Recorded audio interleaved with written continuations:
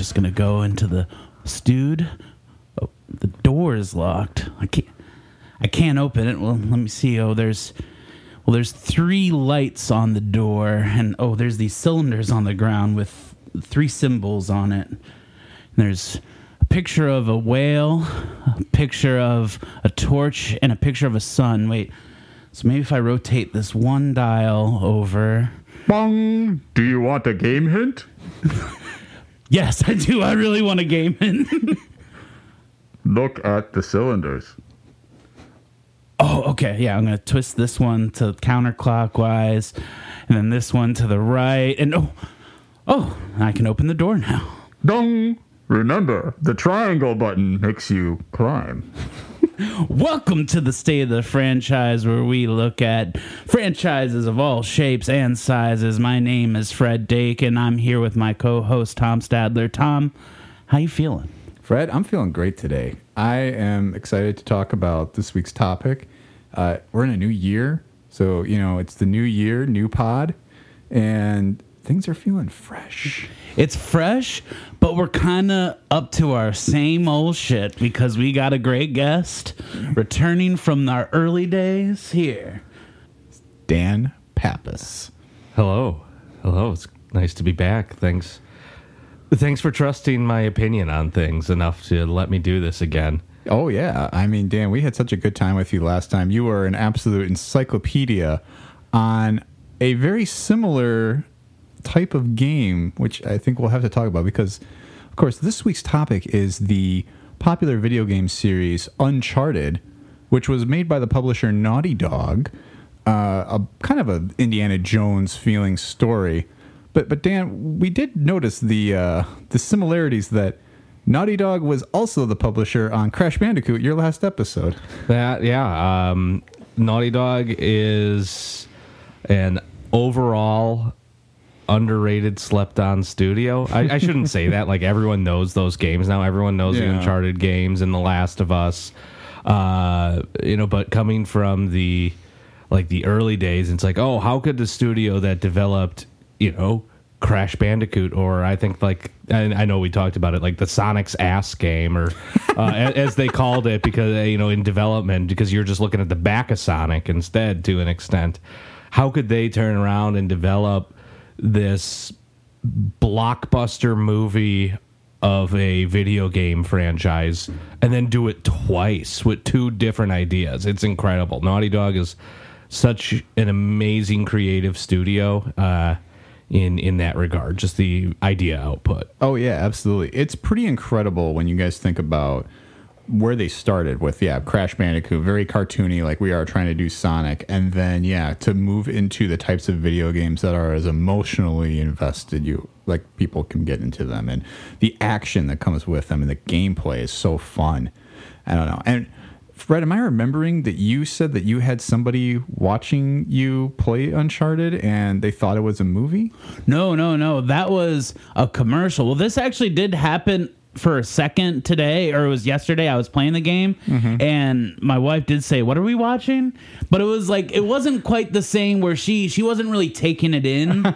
Like, the commercial was like, your girlfriend's gonna be so stupid, she's not even gonna know you're gaming. She's gonna think she's watching a movie. Like, that was the vibe of the commercial. But it did, because they have these cinematic scenes. For a second, she looked up from her phone and was like, "Oh, what are we watching?" And was like, "No, we're playing." We are in the game mode. I forgot about those commercials.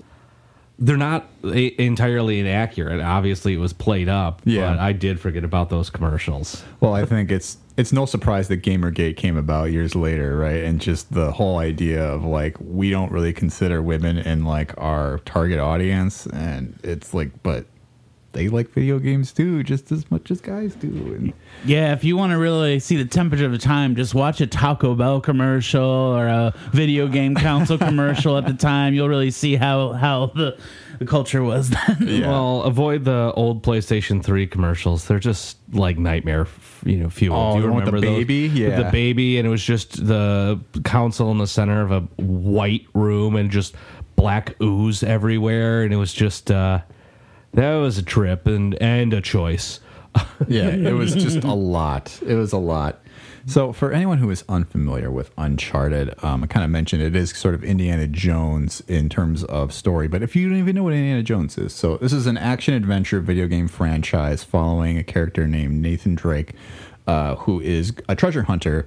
So he's like going and looking for like old lost treasures in the world. I mean, you've heard stories like this 100 times, I'm sure, even just through osmosis of pop culture. And there are 4 different installments of the main series following Nathan Drake as he's going to look for these treasures, and you know, he has to like kind of outwit and outshoot the enemies. He has to shoot a lot of enemies. He's a bit of a scallywag, I would say. Yeah. He is a world-class acrobat. It's pretty incredible. But I guess where I really wanted to go, though, first here, guys, and maybe we'll start with you, Dan, as you are our esteemed guest. So what are kind of your earliest memories of Uncharted? Like, where did you first start playing it? Yeah. So I do have a very, very specific memory of seeing the... So this was right at sort of... It wasn't exactly a launch title on the PS3, but it was pretty early on the PlayStation 3. And I remember seeing a commercial for it and being blown away by this commercial for the game because it was gameplay footage. And it was unlike anything I had ever seen. Like, it looked unbelievable at the time. And I think it was like 2006, if I'm not mistaken. And I think, I got a PlayStation 3 earlier that year. And, maybe it was 2007 when it actually finally came out. Yeah, 2007. Okay. But I remember seeing this and like for the first time with having a digital store on PlayStation, I was able to download a demo of that game. Oh yeah. And I played through the demo, which was like chapter 4, if I'm remembering, because they break down the parts of the games as chapters. Yep. And chapter 4 in Uncharted 1 is when the plane that Drake and Sully are in gets shot down, and Sully and Drake get separated, and Drake's parachute doesn't open properly, and he wakes up on like attached to that statue, and like wakes up, shakes, and is like, oh shit, because there's just like a big statue, and the statue's holding a sword, and it's like right in his face when he finally comes to.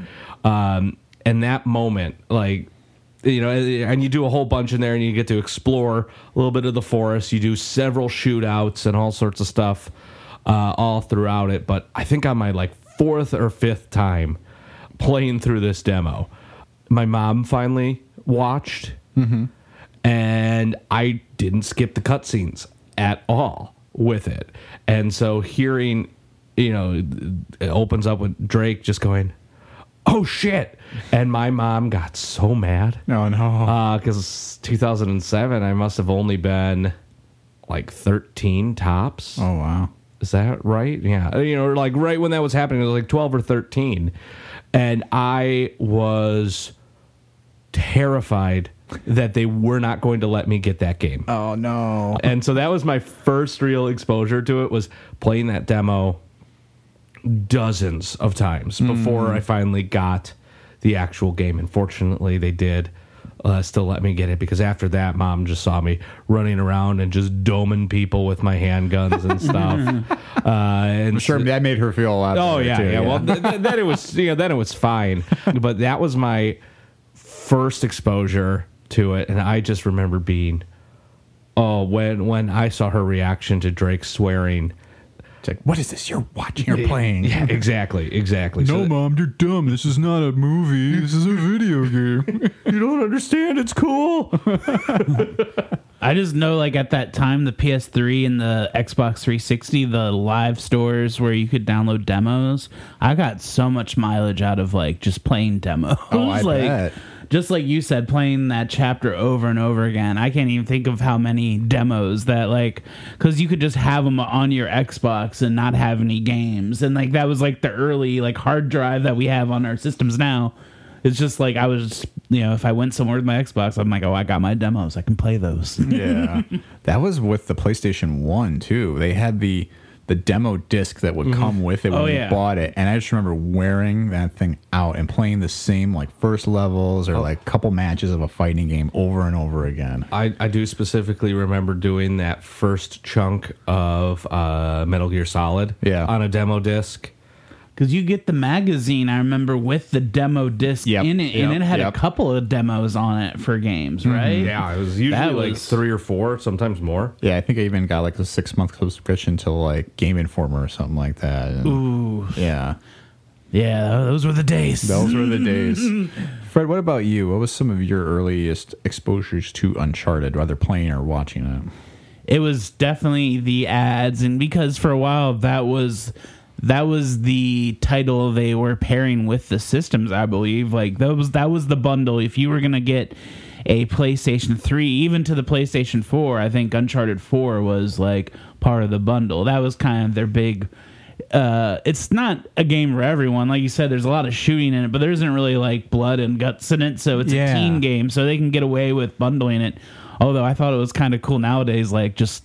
Not Thor Ragnarok. God of War Ragnarok is the bundle now. It's like, we're just putting a mature game in there. We don't care anymore. But their earliest actually playing was when the PlayStation Store started giving the free games every month. Yeah. The earliest one was the 4th one.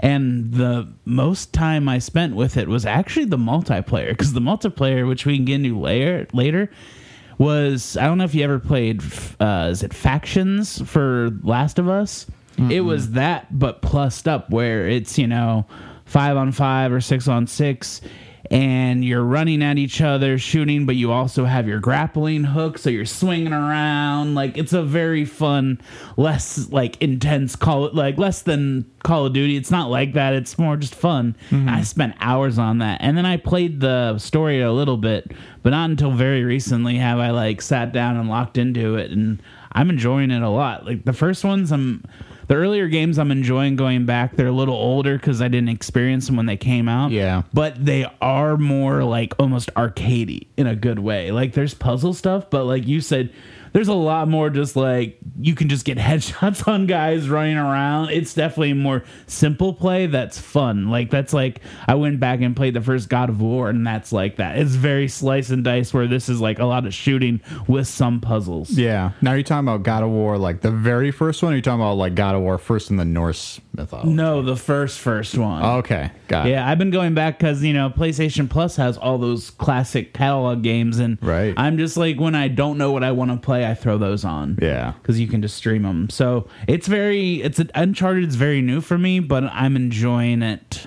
Yeah. It's definitely something that resonates now, I feel like, even after its life, which is good. I feel like the Last of Us games also, like we talked about, Naughty Dog, had that kind of lasting impact to the point where they're like remaking the first one or like remastering the first one. And I think I was a little confused, like, why did we need a part 1? But I mean, I heard it's beautiful, like it looks great, plays great, and it's like, yeah, I mean, as long as these games are around, people are going to keep coming back to them and keep finding them for the first time and enjoying them.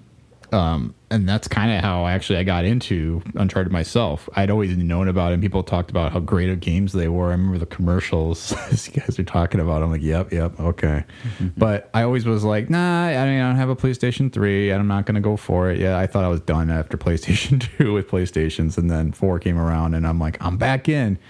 And yeah, one of like the first things that I noticed was like, I think it was either the PS4 or PS5 collection or something like that it had Uncharted 4, and I was unemployed in like 2019, I think. Like I had just lost my job, and I was like, well, got nothing else to do, so I downloaded the Uncharted pack. Was like on sale, like 1 through 3, and so I just played through all of those in like a 3-week span, like 1 through 4, and I loved it. But I definitely noticed, like, the age of the first one, you're like, okay, this one's a little older, and then as you kept going, you're like, oh wow, holy cow, this guy, like, awesome. Yeah, like I noticed 3 is already trying to be 4, and like I mean that in a good way. Like it's reaching for the type of cinematic game that we're used to. Right. I think that's pretty cool. It was trying to take the platform to its like furthest limits, right? And then 4, I think, finally realized what it could do. But yeah, we've definitely been out of the loop here for a bit now. The last time, to even break down some of the history here, and the first Uncharted, as Dan mentioned, came out in 2007. And then the most recent game, which was after the year after 4 came out, 4 came out in 2016. Then they had an additional chapter that did not star Nathan Drake called Uncharted: The Lost Legacy, which came out in 2017. So we are now going on 6 years with no Uncharted games in the mainstream, and so far very scant rumors about any new ones. They put a really nice bow on Nathan Drake's story at the end of 4 that I don't know if there needs to be more. I would be okay seeing additional spin-off things with the characters like Chloe, Chloe Fraser, who is your partner for a good chunk of 2, I wouldn't mind seeing more of her. She was a lot of like that game, The Lost Legacy, was a lot of fun, and it was good to kind of get back to form and go on an adventure.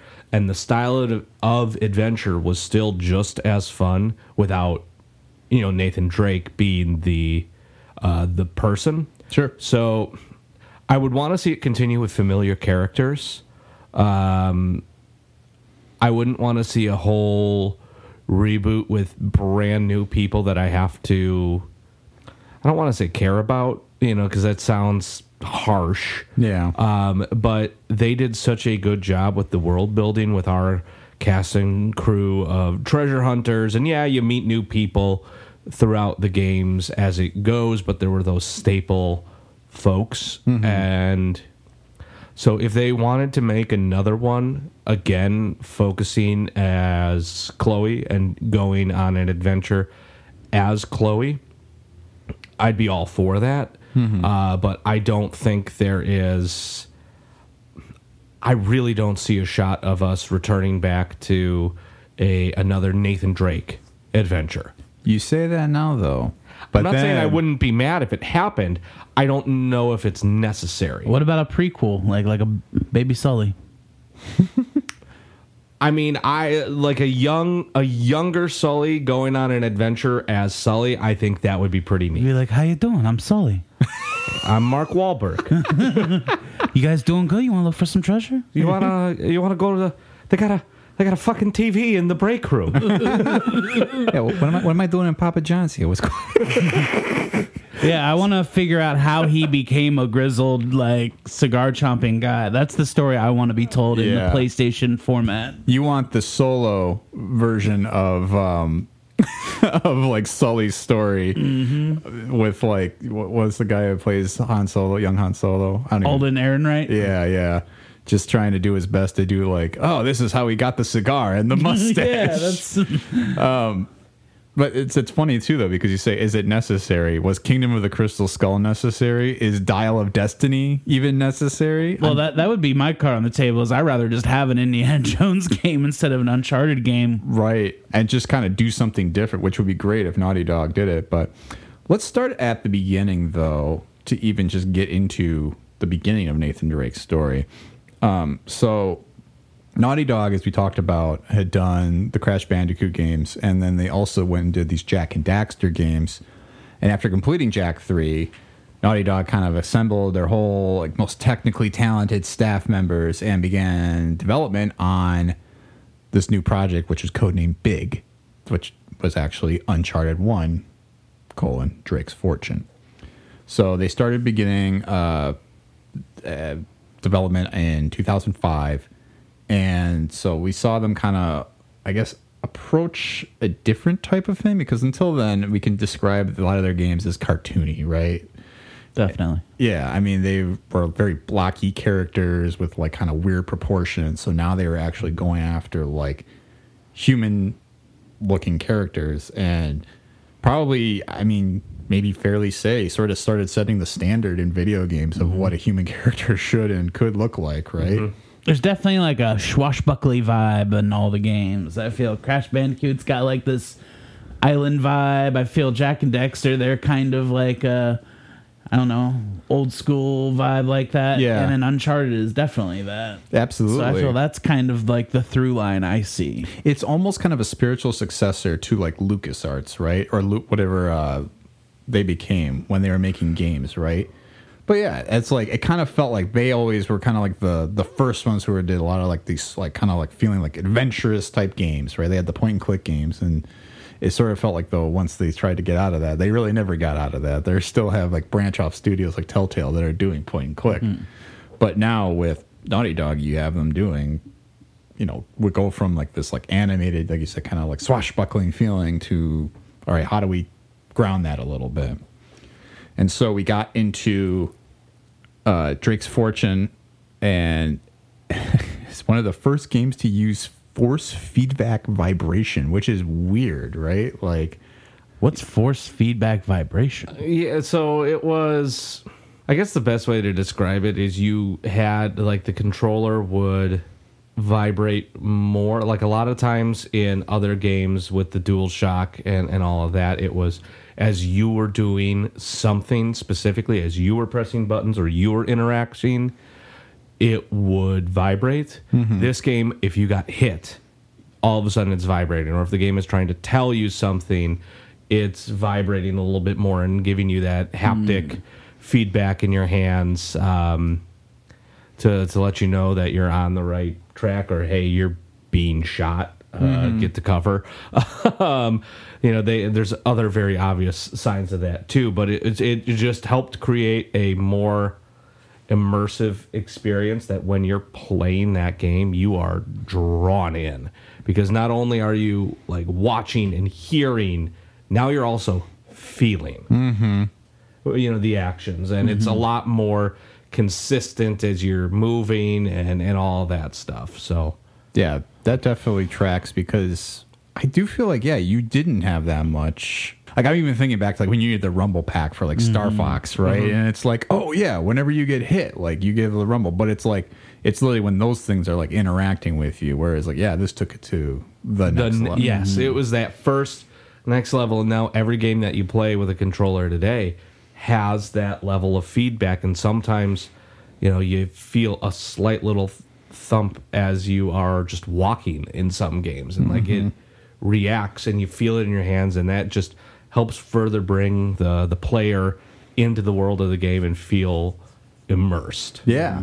And so, I mean, we get a little bit of that feature in this game. It's got this third-person perspective, which had really taken off through Metal Gear Solid, even years before that, and all the way through, like GoldenEye, which I think, well, that's more first-person, but I think Resident Evil also kind of popularized the over-the-shoulder look, too. That's the one I always think of with it. And after some delays, kept pushing this game back, finally the thing came together, which tells the story of Nathan Drake, who is this treasure hunter, supposedly a descendant of Sir Francis Drake, although the series kind of puts that in question, whether that's true or not, searching for the lost treasure of El Dorado, and finds Sir Francis Drake's diary, and he travels with his friend Sully, as Dan explained, who is a seasoned, naval pilot, right? I mean, he's kind of a jack of all trades. You learn a little bit more about him in Uncharted 3, where you get to flashback to some of early or young Drake's first encounters with him, that he's kind of a con man who's good at a lot of different things and talking himself out of a lot of sticky situations, and he's made a lot of money. He's rich. Yeah. And that's just kind of, He owns a successful burger company with his brothers. We will get into the movie at some point. We will get into the. I think we cannot finish this episode without talking about. I think everybody has thoughts on Mark Wahlberg playing Sully. It's a choice, but We'll definitely dive into that before this episode's out. You can keep dropping your Wahlburgers. You know I'm going to keep doing it, but I'll apologize every time, so it's okay. So they're looking for the lost city of El Dorado, and what we find, and not to spoil the game, but... No, we're going to spoil everything. I mean, that's the point. So spoiler alert, if you have not finished these games, this is sort of a point where we're going to dive in. I mean, really, go and play the games and then come back, listen to the episode if you really want to experience it firsthand. But El Dorado is not a city, but as I mentioned, the lost treasure. It's a statue. And it's a statue that does some weird things. Well, it's not necessarily. It's more of a coffin than a statue. Yeah, and it creates zombies. So it was cursed. Is essentially what it is. Yeah. And you made a comment before we started recording about not liking some elements of it because it gets a little like up until in most of these games, up until a certain point in the game, everything is so grounded in reality. Yeah. It is all plausible, and then it takes a slight little turn for the supernatural. Yeah. Which I kind of like. I remember being like the first time playing through the full game of Uncharted 1 when you're in that Nazi bunker, and you just have your flashlight and the creatures are charging you in the hallways. Yeah. Or as you're waiting for doors to unlock and you're screaming as you're running around in circles in a larger room, just running and gunning and shooting these things as they are coming at you because you can't stand still, you'll get mauled. I remember being terrified of those, and it was such a and it adds to the why on earth would this have not been recovered by this point in time? Mm-hmm. It's everyone who tried opened the thing, got turned into these zombies or were cursed into whatever this form is, and so the statue remained, and that's it's interesting and cool, and I can see why people wouldn't like it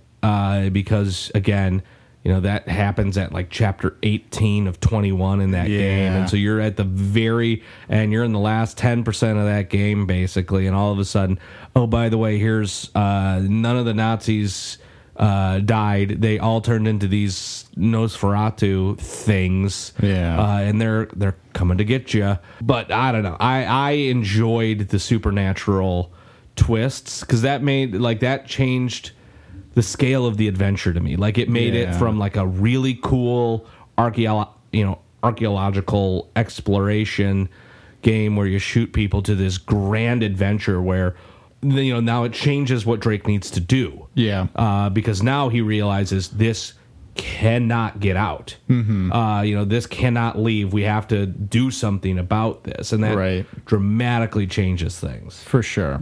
Well, I feel like that's just like the Indiana Jones thing. Isn't that how every Indiana Jones movie goes? It's like pretty legit up until a point, and then it gets bug nuts. Yeah. And then you open the Ark of the Covenant, and the Nazis' faces melt. Noticing a trend. Yes. So, I do want to kind of put a pin in this because I would like to dive into all that deeper. In fact, talking about how it's a defensible choice based on the treasure hunting movies and things and properties we've seen up until now. It's not unusual. You can even go back to like Egypt to talk about the curse of the mummy's tomb, right? Where it's like people who found Tutankhamun experienced weird events after that. So, but for now, so that is the big plot twist. Failed to mention that Nate also has another partner, Elena Fisher, who is her production company has kind of funded this expedition to help find this treasure. So she is also involved with it. Some tantalizing romantic feelings arising there. You should see Tom's fingers in the studio when he's doing this. He's doing he's tickling the ivories that are non-existent, but I love it. This is how I got my soon-to-be wife. I don't know if that's true. You can ask her yourself if you like.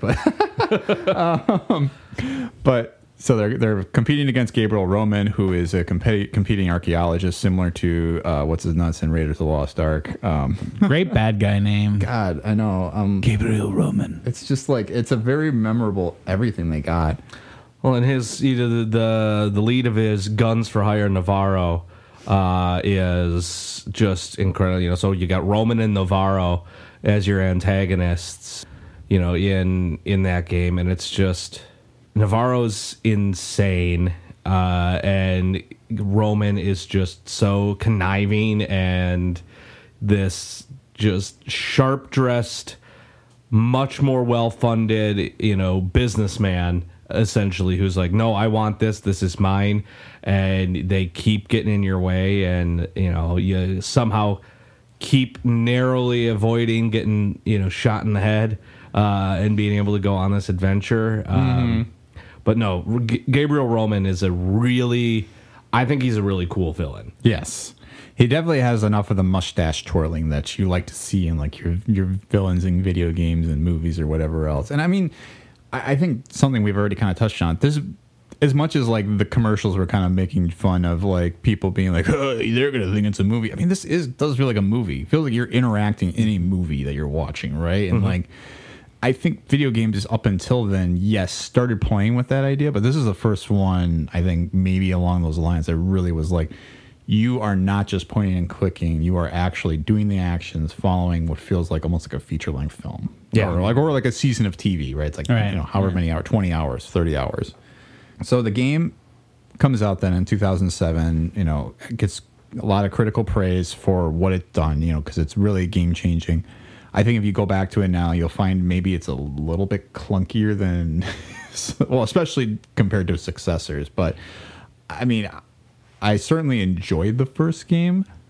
I don't know that I would ever rank it among my favorite, but we'll get into that later too. But I don't know. I guess what were some of your guys' thoughts just on game one here as we kind of put a pin in that? It was an absolutely fantastic way to break the mold of what a lot of games were. Yeah, I think that the gameplay is a little clunky at times. Yeah, there are some, especially when it comes to like the climbing, puzzling sections. The cover system and the shooting, that's felt really consistent throughout all of the games. Yeah, they've changed a few things, added some better, slightly better mechanics, but that's all felt the same. The things that they really improved on over the course of the series were a lot of just the mobility options. I felt like overall it was a really consistent overall gameplay experience between the four, where they just elaborate on it and like tighten the screws a little bit as it goes on. So I don't think it's horribly clunky. There are definitely things that are like, oh, if I went and sat down and replayed the whole thing today, I would get to a spot and I'm like, oh yeah, this. Where it's just, mechanically it's not as clean as it could be. But this game, I have probably played through and beaten Uncharted 10 times. Oh my gosh. Wow. It's so good. The extras for, when you beat it the first time, and, you can play through it again on, one of the harder difficulties. I beat all 4 of the games on the crushing difficulty. But the one thing that I haven't done specifically is gone through, and I know on like one of the more recent re-releases, I think in the Drake's collection or whatever they called it, where they re-released 1, 2, and 3 in one game. Yeah. They added an even harder difficulty level called Brutal. Right. I think I saw that and just ignored that. With how hard Crushing was, well, and Crushing's really hard when you're getting started with it. Mm-hmm. As you start getting through the game, you get used to what that feels like, and it makes a huge difference. But I remember Brutal being like, oh, you did like almost everything, like 1 or 2 shots you, and it's like, oh, so it's real. Mm-hmm. So you're trying to tell me that this guy can't take 40 bullets and then just sort of sit around for a little bit and be like, okay, I'm good now. But overall, it was one of my favorite games for a very very long time, and I still hold it in high regard because it just changed the way I felt and feel about games. Yeah, it definitely had I don't know. It really, like you said, kind of elevated things to a whole new level. And yeah, I mean, it really is a marvel for its time, and it created something that has now been lasting forever. I don't know, Fred, what your feelings were on this a little bit. Yeah, I was very much enjoying one. I think the thing that I enjoyed most about playing one was beating your guys' high scores on headshots, kills in a row. Every time I did it, just your name popped up and it just said my username, your username. I had more points. I think that was really nice. Well, you realize I'm going to go back in. and He's going to play through it for, what is it now, the 11th, 12th? Maybe more. Challenge accepted. Yeah. So, after this game came out, I mean, a lot of people talked about it. I definitely remember that. I mean, I enjoyed the first game quite a bit, but I think, I was ready, like, okay, what's 2 like? And I do need to talk about, because we didn't really get into the developers, and I think it's actually the right time to do this, because the first game was directed by Amy Hennig, who is, anybody who follows the video game industry, is kind of like a very notable name. She is a person who has driven a lot of this stuff forward. She was the director on the first game, with her writer Neil Druckmann, who is also now who's this guy? Was a now driving force not only in Uncharted but also The Last of Us, as he became the director of that game, or the creative director on that game.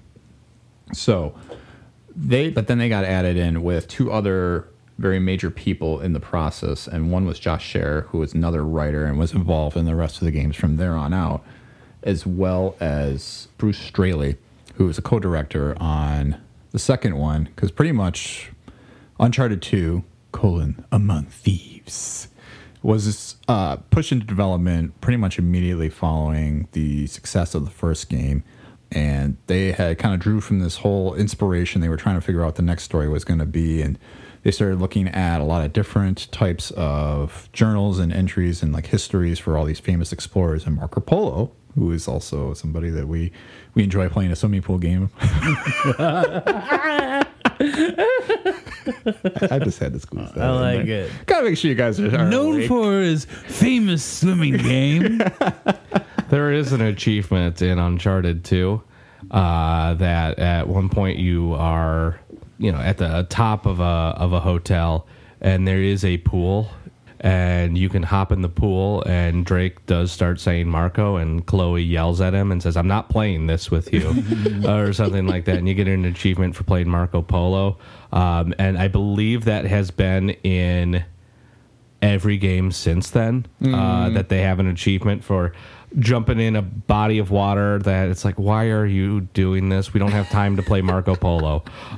So that's just been a running gag in the rest of the games from there. Yeah. I think I've hidden it once, but I'm like, because that sounded so familiar when you said it. Yeah, it's... I think there are a lot of those things in there. It actually makes me think of the recent like God of War Ragnarok and how everybody comments, like everybody in your party comments whenever you go to look for loot. And it just was like it was making me. My dad likes doing that. My dad likes loot. And it's like I just love that people are impatient. Just like, do you really have time right now to be going and doing this? The worst was I loved playing the Harry Potter games, and in the third one, it was kind of a cool setup where you were playing as the 3 mains, but you could like switch out, so you'd be all running together, and each person had different spells they could use.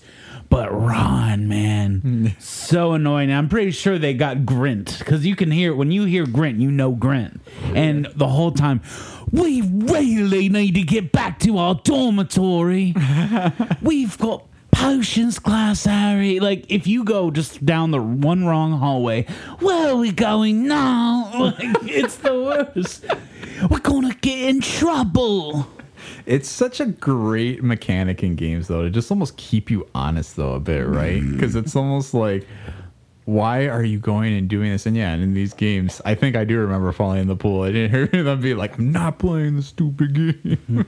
Because, like, yeah, why are you doing these random things? Or why are you looking? I mean, I remember trying to find some of the trophies in Uncharted, and I'm just like, nah, forget this. This is just going to be too much. If I see one, I'll grab it. But I don't know if this is true, but I feel like that kind of thing started with like games like Gex. The Gecko game, because wouldn't he like talk to you like when you're just chilling, like what are you doing, Buttman? They couldn't use like bad words. If you pressed the select button, you could force him to say one of his many catchphrases. I played. Oh man, I love those games. it's funny you bring up Gex though too, because that was one of Bruce Straley's, who was the director of Uncharted 2, or co-director. I'm sorry. His first games he helped design. He did the Gex series, so that was kind of how he cut his teeth in the industry. And he also did like that X-Men video game that came out on like Sega Genesis and the Super Nintendo that was real good. And the Jak and Daxter games, he was also an artist. So he was a co-art director on the first Uncharted game, but really got to get into the director's chair full time here, coming into 2. I just gotta say real quick, I get confused Jak and Daxter and Ratchet and Clank. Yes. That's all I want to say about it. Me too. Fair. Wildly different, but also I kind of get it. Yeah. It's probably worth talking about, though, that Amy Hennig also had a few games that she was involved with before she got into this series, too, where it's kind of Druckmann and Cher were sort of like dropped into Naughty Dog and kind of worked their way up from there. She was involved in like the Blood Omen series, like Legacy of Kain, Soul Reaver. So like nice. That was kind of where she got in, and then got to do her first director on a couple of those games, and then Jak 3 before getting to the director's chair for the first 3 Uncharted games. So you kind of got the dream team a little bit here of Naughty Dog working on this second one coming in here. And you know, they definitely worked on some new things. They were developing Naughty Engine 2.0, which was, I imagine, like the Unreal Engine of the time. But they were able to help increase, you know, more extensive motion capture, greater, you know, cinematic sequences. Everything was bigger, better. And then, as Fred mentioned, for the fourth one, online multiplayer came into play. So, as we talk about 2, the whole story is about them looking for the Shangri-La. Shangri-La, or some people might call it Shambhala. Oh, yeah, yeah, yeah, yeah, yeah, yeah. Did you guys know this song? No. How does your light shine in the homes of Shambhala? Ooh, that sounds nice. Three Dog Night? Yeah, I know it now. Yeah, like that. I know exactly one song by Three Dog Night, and it's about being lonely. Oh, they did that song too? Yeah. Okay, I know 2 songs. Because they also did the One is the Loneliest Number. Oh, yeah. We got to do our 3 Dog Night pod. Really? I saw them at Summerfest. Did you really? Yeah. Oh, I bet that was a good show. Oh, man. Three Dog Night has done quite a few hits, but I had to bring that up because that song was in my head the moment I realized this game was about them looking for Shangri-La. Or Shangri-La. Or like, or it's commonly known as Shambhala. Like, or it's like Shambhala, I think. There's like such a difference in the pronunciation of that. And I didn't realize it was supposed to be a place. Like, or I mean, this song obviously implies it's a place, but like, I didn't realize that like it was supposed to be a real place. I thought it was just sort of like, I don't know, something that they were like nicknaming. But so I mean, as we get into 2, you know, so they're looking for Shangri-La. So main characters are all back for this one. We have Nathan is back, and then as you mentioned, we have a new partner for him, Dan. Yes. Miss Chloe Fraser, the Aussie. She's kind of British though, just right in the movie. Yeah, well, the movie depiction, that's different and it doesn't matter. I mean, it matters. It matters, but I mean, maybe she's British, maybe she's Australian. Minus a few things, those accents do sound somewhat similar in cadence. They are dramatically different, but I believe she's Australian. I mean, I think It doesn't matter. it doesn't. It's just the fact that she's a brand new character for the game. Does she ever throw a boomerang? No, so then she's English. Good. Yeah. Good. I forgot about that. That's the one rule. Unless you saw her put a shrimp on the Barbie either. No, there was no shrimping in Uncharted 2, unfortunately. Yeah. A lot of great that they do, but at the same time, missed opportunities. There was no cookouts or grilling, anything like that. So there's no real way to know for sure. Uncharted 5, the barbecue. That's what I want. Yes, they go on an adventure in Arlen, Texas, to find the lost propane grill of Hank Hill. Well, Nathan Drake, you came to the right place. I got propane and propane accessories. So, in this game, they're looking for Shambhala or Shangri-La, however you want to pronounce it. So he's hooked up with Chloe Fraser, just in the sense of partners, not. Although there is some potential romantic. No, there history. 100% is. Oh, yeah. No, they are involved. Well, treasure hunting it's got to make you so horny. There's just that thrill, that excitement, the adrenaline just starts pumping. You're like, oh, I love this. So they're looking for Marco Polo's Lost Expedition, though, that was looking for this place. And they're competing against a guy named Harry Flynn in this one. So, spoiler alert, Gabriel Roman didn't make it. Yes. And I believe Roman opens, going back to that, Roman is the one who opens the coffin, breathes in the zombie dust, starts turning immediately, and Navarro just domes him, just kills him immediately. And Navarro's the final fight. He also does not make it. And honestly, his death, way more awful than Roman's. Yeah. He gets tied to the statue as it drops into the ocean, and so he just gets dragged into the depths. Yeah. Horrifying. Well, something we should say about these games, I know we're deep in, but all of them start like almost media res, just like in it, which I think is pretty awesome. Yeah, is it this game that you start like with the train wreck? Yes. And you're climbing up? Yeah. And Which is such a blockbuster movie way to get this thing going that you're like, oh my, you just wake up and you're like, we're on an exploded train. What is happening? And then it flashes back like 3 weeks and you're like, a lot has happened and we have to catch up to where we were. It was just such an amazing way. And it helps that seeing everything that Drake went through in the first game, you could set up an establishing shot like this. It wasn't unbelievable for this character to have found himself in that horrifying situation. Right. And it's like, it just feels like that's something that continues to sort of follow. I mean, even the movie kind of starts like that with him like floating on the plane. And, you have to like kind of catch up to that point, same way you do in Uncharted 2. Like, how did we get to this train wreck? And obviously they're kind of like in Nepal at some point. I thought it was Tibet, but not right, obviously. But all the great things happen in Nepal. Raiders of the Lost Ark, also they had to go through Nepal. But they also went through the city of Kathmandu. So somebody obviously was a very big fan of classic rock, because I don't know if you guys know the song Kathmandu either. I think I'm going to Kathmandu. That's really where I'm going to. I just have to say now that like whenever I listen to Spotify or I come across like a classic rock song, I now like message Tom like, hey, Boss Skaggs, Lido Shuffle. Good, right? And he's like, yeah. And I do that like a lot. Yeah. That's Bob Seger and the Silver Bullet Band that sings Kathmandu. Something tells me that Bob Seger was not an influence on the plot of this game, but I can't.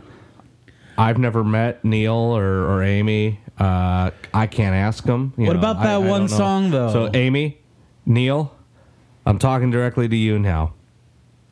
Was Bob Seger the main influence for going to Kathmandu in Uncharted 2? You have Kathmandu though and Shambhala. Like, right? It's like It's got to be, right? there's no, I guess. No, what is that song called though? Treasure hunting in Memphis. Yeah. Touchdown. Wait, that's not even Bob Seger, is it? No, that's just like that one guy. He does that. That's like a one-hit wonder, I think. Yeah. So, I mean, they end up finding Shangri-La, and we find that there are mutant people again in the end of this game. I mean, it's a long adventure that they're going through here. It's super exciting because they have obviously the train crash that we're talking about. What were some other big sequences in this game? Because it's so memorable. So you do eventually meet up with Elena again in this game. Maybe about the halfway point, you meet up with her. Yep. Again, and I would say a really big sequence in this game is in that moment when Flynn betrays you. I wouldn't call him the main antagonist. The main antagonist is Zoran Lazarevic, and when he just shoots Jeff, the cameraman, in the head. He just executes him in front of Drake and Elena, and you then leading up to that moment, you're dragging Jeff through the street because he had been shot, and like there are military trucks coming at you, and you are just running through the streets, dragging this guy who can barely stand on his own to get him out of there and try to escape in this moment. Like that is such a big sequence. Yeah. Which is, incredible. But then I would also say kind of an equally big, obviously what leads up to the train crash in general, just the running up the train, moving car to car in constant shootouts, taking out a helicopter, which it's the helicopter then that crashes into the train when you finally take it down that causes the train to derail into the side of the mountain, which then gets you to where you're at in the game when you first started, and you wake up in this snow field hanging on in a train and all that. That's an unbelievably huge sequence. And then even at the tail end of the game when you beat Lazarevic and the mutant people, the defenders, the people of Shangri-La, they got their powers by consuming, because the Marco Polo's journal talks about this massive sapphire, and so they're like, it's got to be this huge, jewel, and it's got to be worth billions of dollars, and that's like part of it's like, do I want to know what happened to Marco Polo's lost fleet? Sure. Do I also want $1 billion for having the biggest sapphire in the world? Yes, of course. Turns out it's super powerful tree resin. It's just sort of a magical just chunk of resin at the base of this tree, and the native folks of Shangri-La, whatever you want to call it, ate that and basically became immortal as far as like a life expectancy is concerned. But they also turned blue. Well, they even refer to the tree as the tree of life in the game, right? Yeah. Yeah. And so, you might be able to tree of life, or maybe you could look at it as, I think it's blending a few things, maybe Fountain of Youth, yeah. Tree of Life.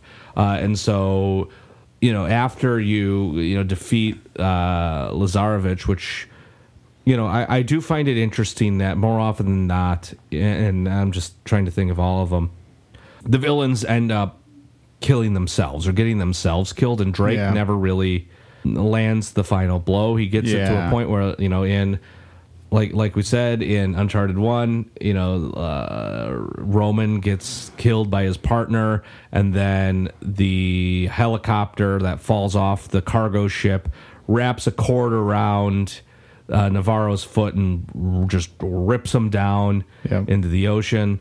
Lazarevic slips, and then a whole bunch he just basically gets ripped apart by a bunch of the native folks of the defenders of Shangri-La.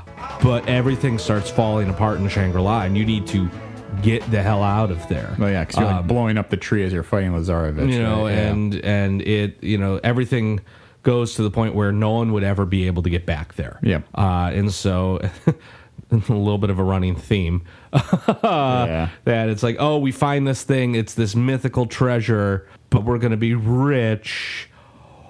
Oh no, if this is unleashed on the world, everyone dies. And so we got to figure out how to stop this thing. Did we start it by finding the clues and putting it together? Sure. But now it's our job to stop it. But that's a huge sequence as well. So those are probably the three biggest like movie sequences that it's like, oh my, running through those crowded streets. Yeah. That was probably in Kathmandu, or was that in Yemen? Like the street shootout where they're running away with Jeff, the cameraman. That's a huge sequence. Like the train following, thing. like him waking up after the train, right? Well, no, that waking up after the train, you're kind of getting to the like the mountain peak, right? Yeah, the mountain peak, and you're kind of getting to that end game. This is all leading up to the whole train sequence. Right. Okay, but yep, I got you now. So it's definitely, it's an exciting game, and I think there's something to be said too about some of these treasure hunting stories that I kind of want to take a step back from. And you kind of just touched on it, and we've seen this now in the first two games, but it's going to be a running theme through the rest of the two or the other games that talk about. It's never really about the final treasure in these stories, right? They're just the MacGuffin. It's really about the journey, and I think we see that in like every movie, story, book, whatever. Whether you can go back to Treasure Island, to National Treasure, to Indiana Jones, to whatever else, Goonies, right? Well, I will say National Treasure. There was a treasure at the end of it. It was about the treasure. I mean, yes, but you remember more about their journey, though, right? And then it's never, the treasure's never really like as it seems all the time, right? Yes. Or if there is a treasure, right, it's not always within reach, and rarely do they come away with the treasure itself. They just sort of find it, and they're like, yeah, it was there for a reason. Like, it was lost in all this. And it's just a very interesting thing that these stories, and I think it's even kind of like a commentary on the boss battles, too, which we'll talk about the next two games, too, because I do like the last boss battle in 4, but they're kind of anticlimactic a little bit. But I don't hate it. Yeah. But it's also not like the highlight. Like, I remember the fight with Lazarevich, but I don't. Lazarevich's fight was really hard. It is a tough one. Like, Navarro was fine because you just fight your way up the ship and then you get to him. Yeah. And then you got to just time your rolls in between some boxes and shoot him once, and then it's over. Yeah, but I feel like, it's almost more annoying than it is. like, oh, this is the greatest thing. Like, I think, and perhaps... Yeah, we can keep talking about this as it goes along. I feel like the lasting legacy of these games, though, is all the things that happen along the way. The train, the falling out of the plane, the, fighting these, like, monsters in the basement of a Nazi facility, right? Like, or in the middle of a jungle on an uncharted island. Yeah. And it's just very... It very much kind of makes you reflect on a lot of the stories we know and why Uncharted is such a worthy successor to these things so far. I don't know. Any other thoughts, though, on 2? Fred, anything you want to share? How far did you get into it? Not far. Just a chapter or 2. I literally just got a taste of 2 and 3. It is absolutely worth going back to. 2 is my number 1 of the 4. Gotcha. By far, it is just so good. It is memorable. It is a popcorn flick in in video game form. I've probably played through and beaten that one just as many times as the first. It's just so good. Uncharted 2 is just so good. Yeah, I think if we wanted to even earmark it, right, like Uncharted 1 felt like it was the first time like games really took another big step as far as like the industry goes, and Uncharted kind of made its mark. But as far as the franchise itself goes, I think 2 made it like this is not just a landmark game. Now it's like, oh, this is a really good franchise. Like the second one did everything better than the first, as far as story, as far as gameplay, as far as graphics, you name it. Everything is better in 2 than it was in 1. Yeah. And I think once you have the baseline, you start to really care about these characters. You get into their history.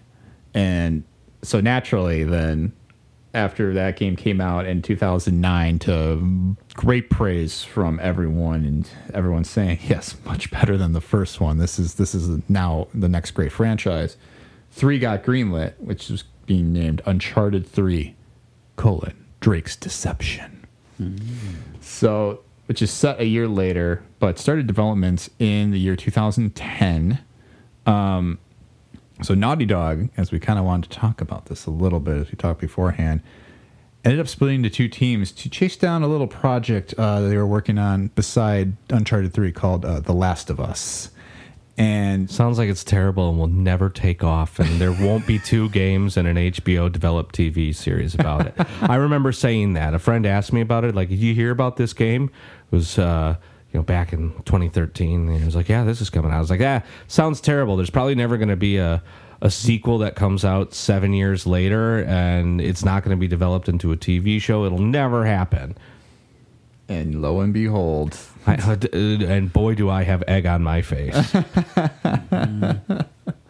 Well, certainly I think the thing that kind of made a lasting impression for both of these franchises is the fact that Uncharted 3 kept Amy Hennig. She stayed in the director's chair for that one. Meanwhile, Bruce Straley and Noah Druckmann... Noah, right? Neil, I'm sorry. Why did I say Noah? Too many N names in this podcast. But they went off and did The Last of Us while she stayed and did Uncharted 3, sharing the director's chair with a guy named Justin Richmond this time. So kind of the dream team had to split up a little bit. And I don't know that... we'll kind of get into this. I think it's a good chance to talk, though, about how the legacy of Naughty Dog really kind of both split and grew because they had these great creatives that started taking on 2 different projects. Because 3 is a good game. I think it gets a lot more guff than it deserves. I would say you're right, but how do you follow up something like Uncharted 2? Correct. Like, that is they did such an unbelievably amazing job with 2 that I think no matter what you do, there was going to be some frustration with whatever 3 turns out to be, because it's not 2. I still enjoyed it. I'm admittedly a little less familiar with all of the story beats. In this one, I know it's the Atlantis of the Sands, and it's desert themed instead of snowy mountain, and our main villain is just your average British citizen. No, but Marlo is honestly, she just looks like Dame Judi Dench a little bit, and it just carries herself in typical British supervillain way. Yes. But I don't mean that in a bad way, in a bad way at all. Yeah. I think one thing that this game really tried to do, and kind of talk about it in the development process, is they really were trying to work on updating the visuals. I mean, they really pushed it to the edge, but I think they were stretching what the PS3 could do at this point. Mm-hmm. They wanted to make everything a little bit brighter, a little more well-rounded, a little more real. Continue to build on that multiplayer system with the co-op modes. And I think the one place it does kind of suffer, though, is the fact that it was just, you lost the people who wrote the last game. Like, Druckmann's gone, Straley's gone. You're losing, and same with Sure. And it's like, you've lost like 3/4 of the legs of what made the last game great to go and make a game that became an amazing game. And you can feel The Last of Us so much like reflects everything that Uncharted 2 did. Like, it felt like really that was almost the next step, whereas Uncharted 3 almost feels sort of like, it looks better, but it kind of feels like 2. Like, and that's not a bad thing. Feeling like 2 is not a bad thing. Right. But at the same time, 1 and 2 felt so different from each other. They were wildly different adventures. Mm-hmm. 2 and 3, it's kind of the same adventure in a snow level or in an ice level. And the stakes were still really high going into this one, but I mean, it's less memorable to me. Just overall, it feels less memorable because of how good 2 is. Yeah. Like, 2 just eclipses everything else. And even still, like, I think I have a better... I just finished The Lost Legacy like 2 days ago. Yeah. And I probably have a better beat-for-beat memory of Uncharted 2 than I do of this game that I just finished. Because it's just that much more iconic to me. Yeah, and I mean, so it's an interesting story because they are looking for like what's called like the Atlantis of the Sands. And this is the one where they're in Yemen. So Okay, that's what I was. So I mean, it starts with Nate and Sully meeting this like very British Talbot, and yes. who's trying to pull a fast one on him to buy Nate's ring. You know, which again I think is the first hint we really get that like Nate might not really be Drake, like, because he claims that like he inherited it, and then there's a lot of questions around that, and we end up getting into the history of like how Nate met Sully.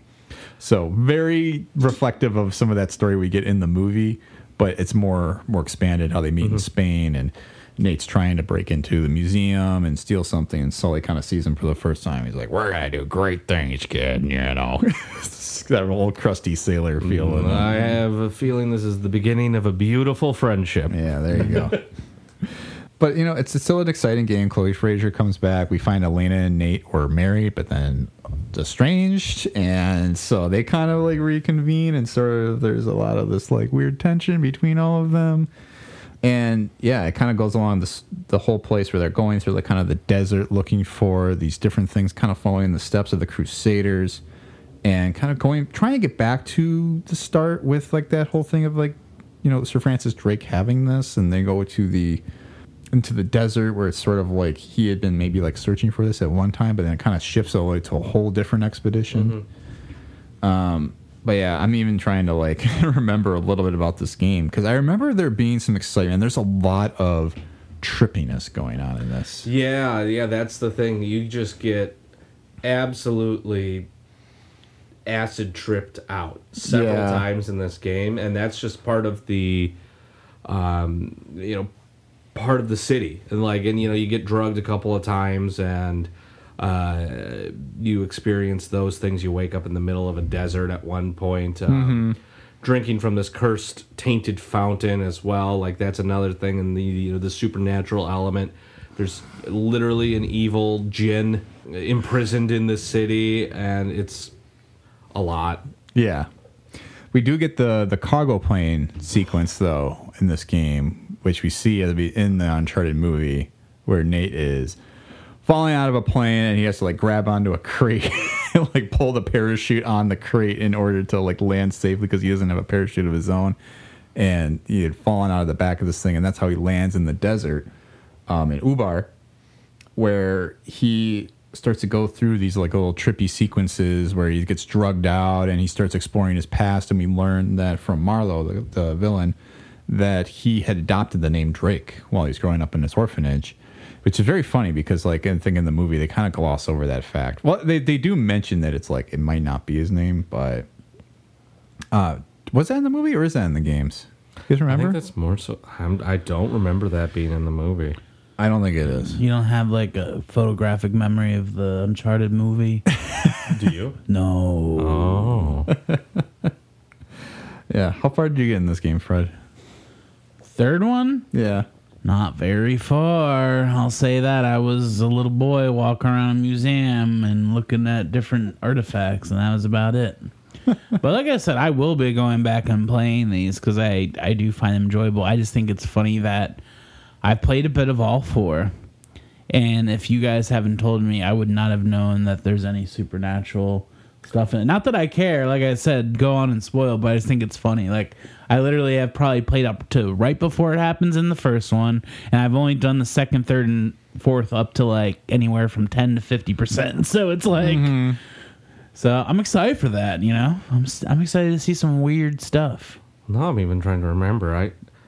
I feel like there's less supernatural in 4. There is, because there's kind of like this sinkhole in the middle of like the desert and like this lost city, and there's a lot of like hallucinogenic effects going on in this because Nate like kind of, I think he gets shot with another dart and he like envisions like Sully dying, and it's really just so that they give him the map, or that he would give the enemy the map or something like that to get to. It's like King Solomon's treasure, where he supposedly imprisoned this djinn in a vessel and cast it somewhere into the depths of the city. And so they were trying to find this, and I don't know that there really is anything. The supernatural in Uncharted 3 is not real. Yeah. I mean, it's real in that the water all has hallucinogenic effects, and so the city died out because people were drinking this tainted water and seeing things and killing each other. And so you fight Jinn, Djinn, Jinn. Once you're actually in the city, you fight them and you can do that, but you find out after he sobers up, because you don't realize in that moment when they shoot Sully, you don't realize the player doesn't know that Drake has been poisoned again, right, or drugged again, and so as a player you think that happened, and so you also get very emotional in that moment. And I do remember that being very emotional in that moment and going through, and then all of a sudden there's genies that you are trying to kill because they are trying to kill you, and it's just you're going insane because of the drugs and the water in the actual city itself. And that was that's the supernatural element in 3, but that one's not real. The supernatural was a tangible thing in the first 2 games. Yeah, right. So it's almost kind of like, they're looking for this, but they think there is treasure there, but really it's, or like this djinn is there that's can like do all these things. But it turns out like, even like Sir Francis Drake like abandoned this mission. That's like the big reveal at some point. It's like they're following his tracks, and he's like, I never even like went and looked for this thing because this was a lost cause. Because it was. It turned out to be a dead city. I mean, the 2 villains then, I think Marlowe falls into a sinkhole and she sinks into the sand and drowns, and Talbot you shoot him and he falls off of into the sinkhole too, and so everybody just kind of dies in the desert here. It's sort of and like then the city collapses again, and then they never find it. But it turns out Sully was okay all along. Elena and Nate reconvene, or rekindle, reunite. And happily ever after for then. At that point, I think the problem with this game, maybe to what we were just talking about, it's almost hard to remember the story because there was all this hallucinogenic sequences that you're like, okay, I kind of remember that happening, but I also don't remember what the reality was. So it's hard to remember like beat for beat, this is what the story was. But it's still a fascinating game, and I remember a lot of people telling me like, oh, it's a disappointment, and I was like, it's fun, but if you're trying to compare it against 2, I think it just kind of falls a beat short. Do you guys like the puzzles? I love I shouldn't say I love them. I think there are some puzzles that are really good. It's fairly intuitive puzzling, as you are going about and doing things. But sometimes the puzzles are really tedious. And I feel like 2, 3, and 4 had more tedious puzzles than 1 did.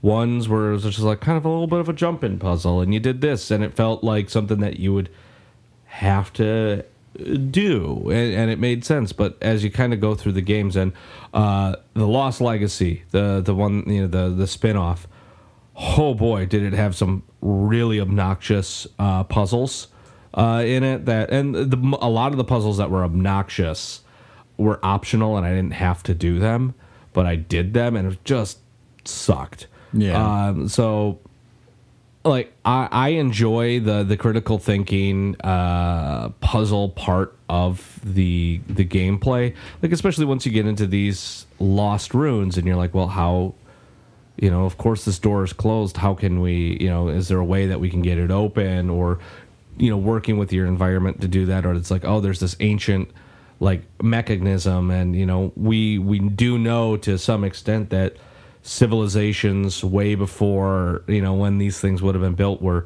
a lot more advanced than we thought they were, and that's just a fact. The Romans had concrete, and then they lost that secret for like 1,500 years or however the hell long it was in between the Roman Empire, and when we rediscovered reinforced concrete, and it's like, yeah, the people who were building these things. Does it seem impossible? Yes, of course. It's all carved directly into stone, but a lot of it is this like water-powered thing, and you're turning levers and cranks and stuff to make some of these things happen. And I think it's important for the world building. I think some of the puzzle sections go on a little bit too long. Same thing with the climbing sections. You knew that was going to be my next question. How do y'all feel about climbing? I mean, the Uncharted games are a climbing simulator with some gunplay, in the middle of them, because there is a ton of climbing. I think they do a good job of making it feel intuitive, and also the amount of climbing that you have to do, I think, really helps build the scale of what you're doing, and the scale of the environments and all of that. But there's a couple of places where you have to climb up, and then you can fall down, and then you have to climb back up, and you have to do it a couple of times. Yeah. You're like, boy, this is getting a little old. I do like it when you fall and someone's like, Nathan! No! I enjoy the puzzling. It's excessive. I bet you do. It's excessive, but that's part of the stuff I always loved about the Goonies and about Indiana Jones. So I think when I got to do that, I'm kind of the other way around. I don't love the shooting. Like I think that's excessive in my repertoire. I get bored. I'm like, okay, great. He's a murderer. Like he is a mass murderer. And the games are set up that you sometimes walk into an area and you go, yep, this is set up for a shootout. Yeah. Like an old West town, like Clint Eastwood. You're just like ready. Yeah, I'll say, since I feel like we're kind of moving towards the fourth entry here, what I do like about the fourth one, which the other ones have a little, is they perfected the stealth parts. Yes. Which I love when and it's like, at the end of the day, maybe I should just put in Last of Us if this is what I want. I love walking into a big area with enemies, and it's like, well, it's up to you how you want to handle this. You gonna sneak around, take everyone out? You gonna just go guns a-blazing? What are you gonna do? Like, I love that. Yeah. Like, And that's both when I get options, excited. in those cases, there's never a situation in where both options don't work. Right. Because you could, if you're good enough at what you're doing, or you take enough time doing it, you could stealth around, take everybody out without them ever finding you. Yeah. Or if you're just like, I don't have time for this, and bap, I mean, that's always a little bit more challenging, especially as you're playing on the higher difficulty levels. But I do love that you can have that option in 4 a lot more than some of the other games. Yeah, and like 1, I agree, the shooting can get boring. I've only played mostly of 1, so I think I could see it getting more refined. But in 1, you have that big old circle, and that's how it is in all the games. And pretty much if that circle's on the person, you're going to hit them. Yeah. What I do love about 4, I think even more so than Last of Us Part 2 even, the gunplay is more realistic on how you shoot, because you can't just like pop out, shoot, and just expect to like, because that's what I do when I play, is I pop out with my pistol and I try to get as many shots off as I can in one area. But in this game, you have the recoil, so if you do that, you're going off site every time. Yeah. So you have to adjust within that circle of where you're shooting, and I kind of find that fun and challenging. Yes. I think, and that's part of, where 4 started to excel in my regard. And I think it's a perfect way to kind of talk into it, and especially you bringing up Last of Us Part 2 and even Last of Us Part 1, because these games are intertwined, I think, more than people realize, because Uncharted 3 came out in 2012. Development of Uncharted 4 began in 2011, and that was still had Hennig and Justin Richmond and being co-directors on this, but they left in 2014 because they had that whole other like projects they wanted to pursue. There was those whole rumors for a while of Hennig going to EA to make these Star Wars games that never got released, which is very disappointing because I think she could have done a lot with them. But we ended up getting back, though, Neil Druckmann and Bruce Straley from 2 to come and work on number 4, so kind of reuniting that dream team from 2 a little bit without Hennig, unfortunately. But you still got Druckmann now in the director's chair. who also was writing again with Josh Schur on this game, and you can feel it. Yeah, the brother stuff is very Last of Us Part 2 in a good way. They took so much where Last of Us and I think it was like Arkham Asylum really developed that whole approach of like stealth or just bull rush, and you go for it and see if you can make it, right? And it makes being stuck so much more fun. Like if you're playing on a harder difficulty. Right. Like it's not like, oh, I'm repeating and doing the same thing. And it's like, oh, I died. I'm going to try this. Or let me try this. How could I play on this better? Yeah. But it really took, I think, took the best parts of what made Uncharted 2 and 3 really good, and then also incorporated all the things that made Last of Us really good. And again, with that whole stealth piece, and finally you got kind of this concoction that ended up in Thief's End. So Uncharted 4, A Thief's End being the name of this game. And so again, we had these creatives come back, so it delayed development for a couple years, but ultimately we got a very tight story, as we started to talk about here, with Nathan being reunited, where the very first part of the game is him going on this mission with his brother Sam from years and years ago.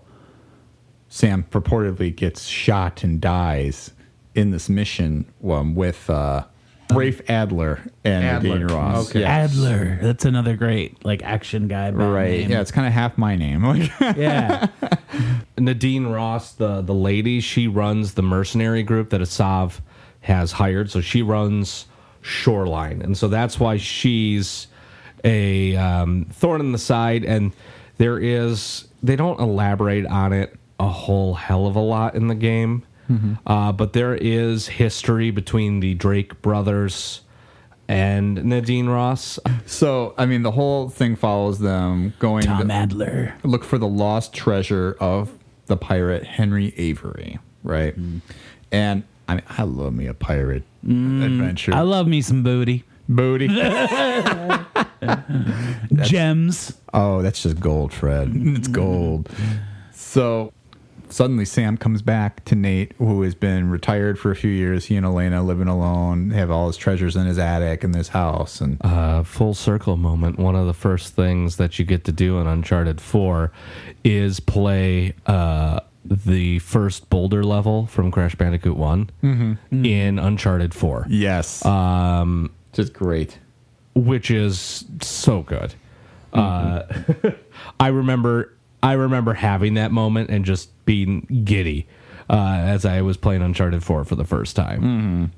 It's really a funny like in-game joke, and you like are like, oh, he's like, oh, this is really tough or something like that. But it's great because then you go on this adventure then with Nate and his brother, and you get some flashbacks in the process of them kind of like thieving around at like homes back when they were in an orphanage with his kids. And you kind of get this whole history of like how they work together, and it really becomes this nice family story, even though Elena seems a little weary of Sam, and like, why is he just suddenly coming back and getting on this? And so they go on this adventure trying to find this lost pirate treasure, trying to outwit, Nadine Ross and Rafe Adler. It's just a great name. I feel like the brother is like a real like Ed Burns cigarette smoking like guy. He's got like a Luke Perry type thing. That's the guy I was about to say. I was like, he's got Luke Perry vibes too. Yeah, kind of like Luke Perry in Once Upon a Time in Hollywood, For right? sure. Yeah. So we get through this. They end up going to Scotland to try and find the start of the trail. They end up in Madagascar. Yeah. I don't know. Let's talk about some of the big moments in this game too, and maybe just kind of walk through that quick, because there's a lot in here. And I just remember you go like the Lost Pirate Cities, and I think you do the pirate cities. There's a whole lot of puzzles, and one of the things that I think really stood out in this game was the addition of actually controlling some vehicles. Yes, like you can drive a Jeep around for a while. Earlier in the game, and then there's a point when there's a series of small little islands, and you can just sort of tootle around in your boat as you're going and exploring some of those islands and all of that stuff. That it added to the mechanics. Fred, you mentioned it earlier with the addition of like the grappling hook mechanics, where they just made the game. It felt more grand. It felt flushed out. Some more of that swashbuckling feel. Yes, and and it's that pirate. Literally, yeah. It's that pirate adventure, in this last hurrah.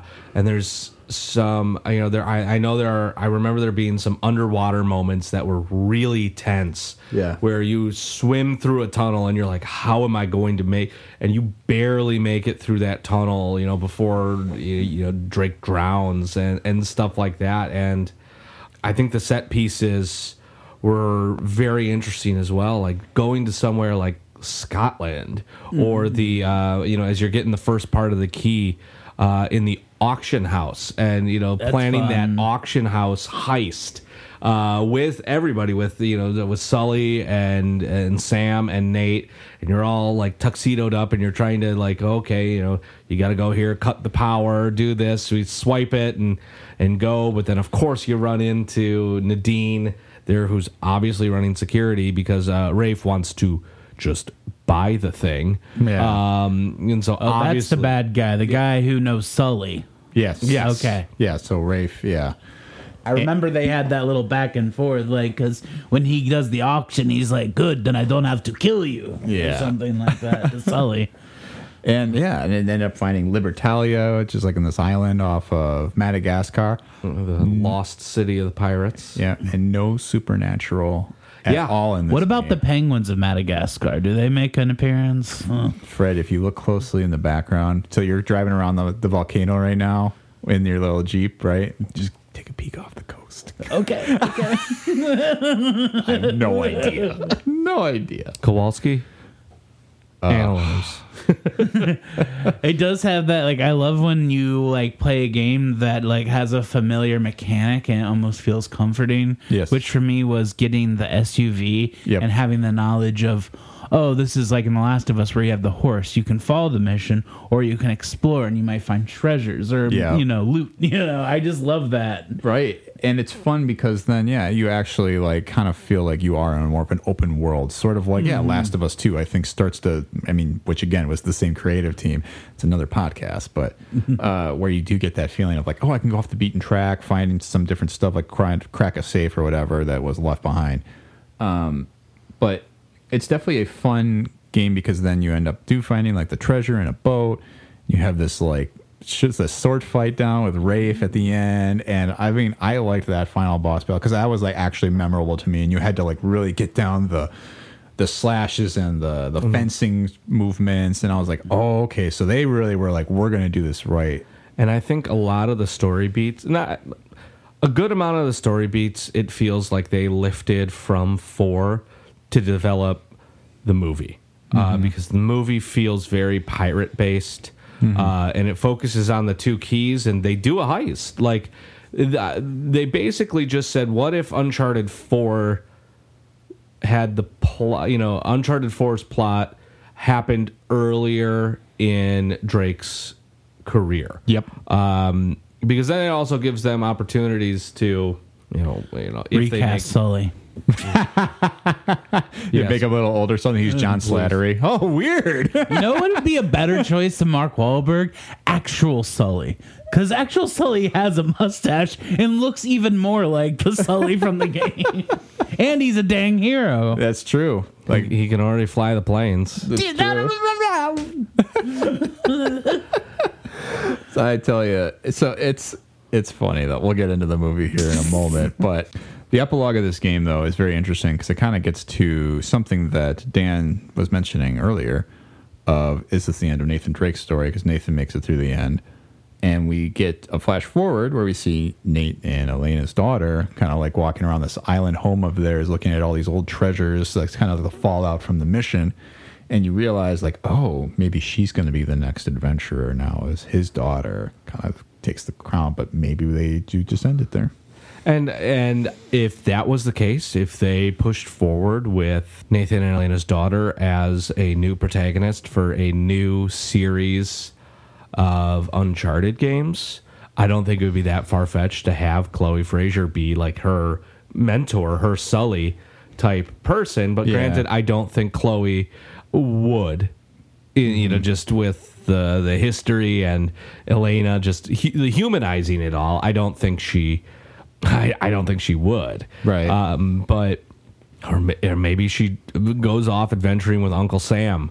Like, I don't know. I mean, we are kind of almost like pivoting into coulda, woulda, shoulda with that. I think it's about time. It's that time. I think it's about that time that we start with our coulda, woulda, shoulda. Because, I mean, I think we're going to continue to talk about Uncharted 4 with this because the movie, as we just mentioned, borrows a lot from that story. And I think it's a great story. We saw the visuals really escalate. The PS4 brought out exactly what 3 tried to do, tried to visually elevate the story, and everything felt realer. The mechanics were sharper. Everything felt a little more well-rounded. I felt like everything came together. And, I mean, and you do have kind of a cliffhanger there at the end where you do wonder, so what next? Because then we did have the Lost Legacy that you spoke to a little bit, Dan. Mm-hmm. No, that game was fun, and you're looking for the treasure.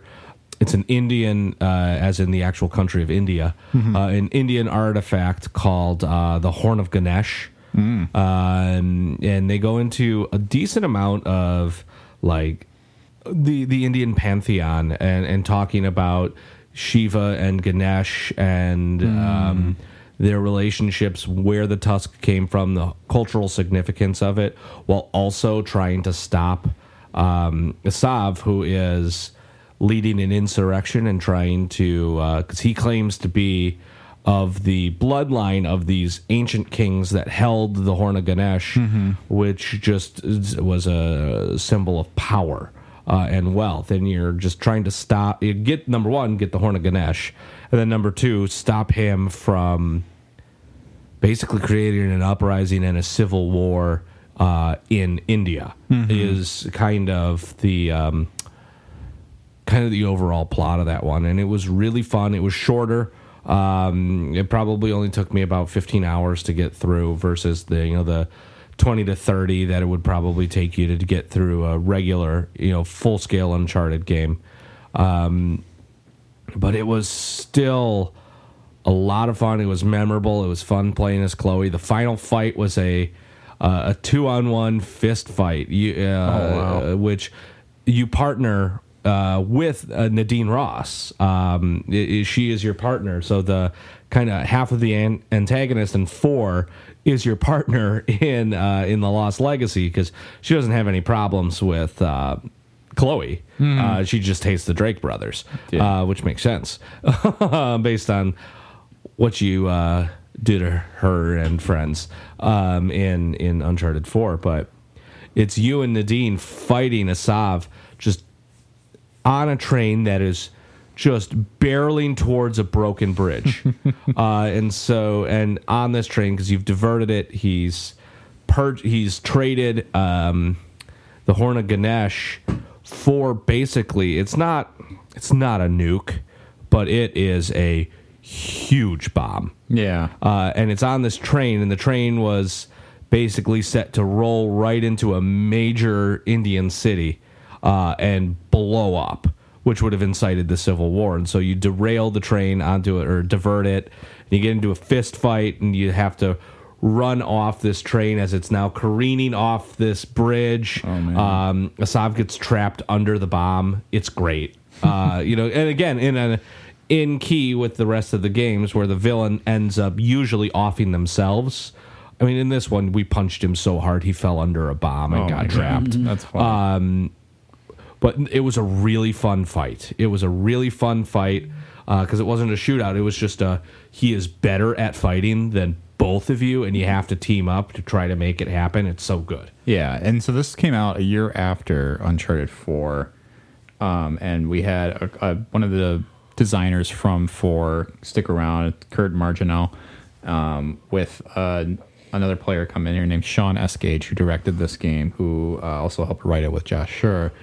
And, you definitely have to, think about, was this, really kind of the start of something new? If Uncharted's going to keep going, are these the types of stories we're going to want to see? Or is there going to be just a complete pivot to, Uncharted's going to pick up on, Nate's legacy? And, you do have, a Chloe Fraser, who's maybe the one holdover, is she's going to be the new Sully or whatever. And I think that's the question, is, what would you guys want to see going forward in this franchise if, what could they do? I think they should do kind of like an Assassin's Creed thing and tell like a more back in the day story where you could have like a pirate or something on an adventure and have these game mechanics, but you have like a blunderbuss or whatever, like old school.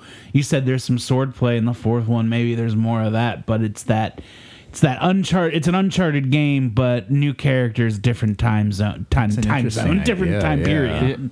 Yeah. I mean, with that being said, wouldn't it be kind of fun to play as Sir Francis Drake and go and be like, oh, yeah, no, I got to leave. And kind of see where that, to an extent came from, perhaps. I think I was elaborating on it a little bit earlier. I wouldn't be mad seeing, Nate and Elena's daughter carry the torch. But I think where Lost Legacy left off, I think they have more stories to tell with Chloe and Nadine partnering, and because they're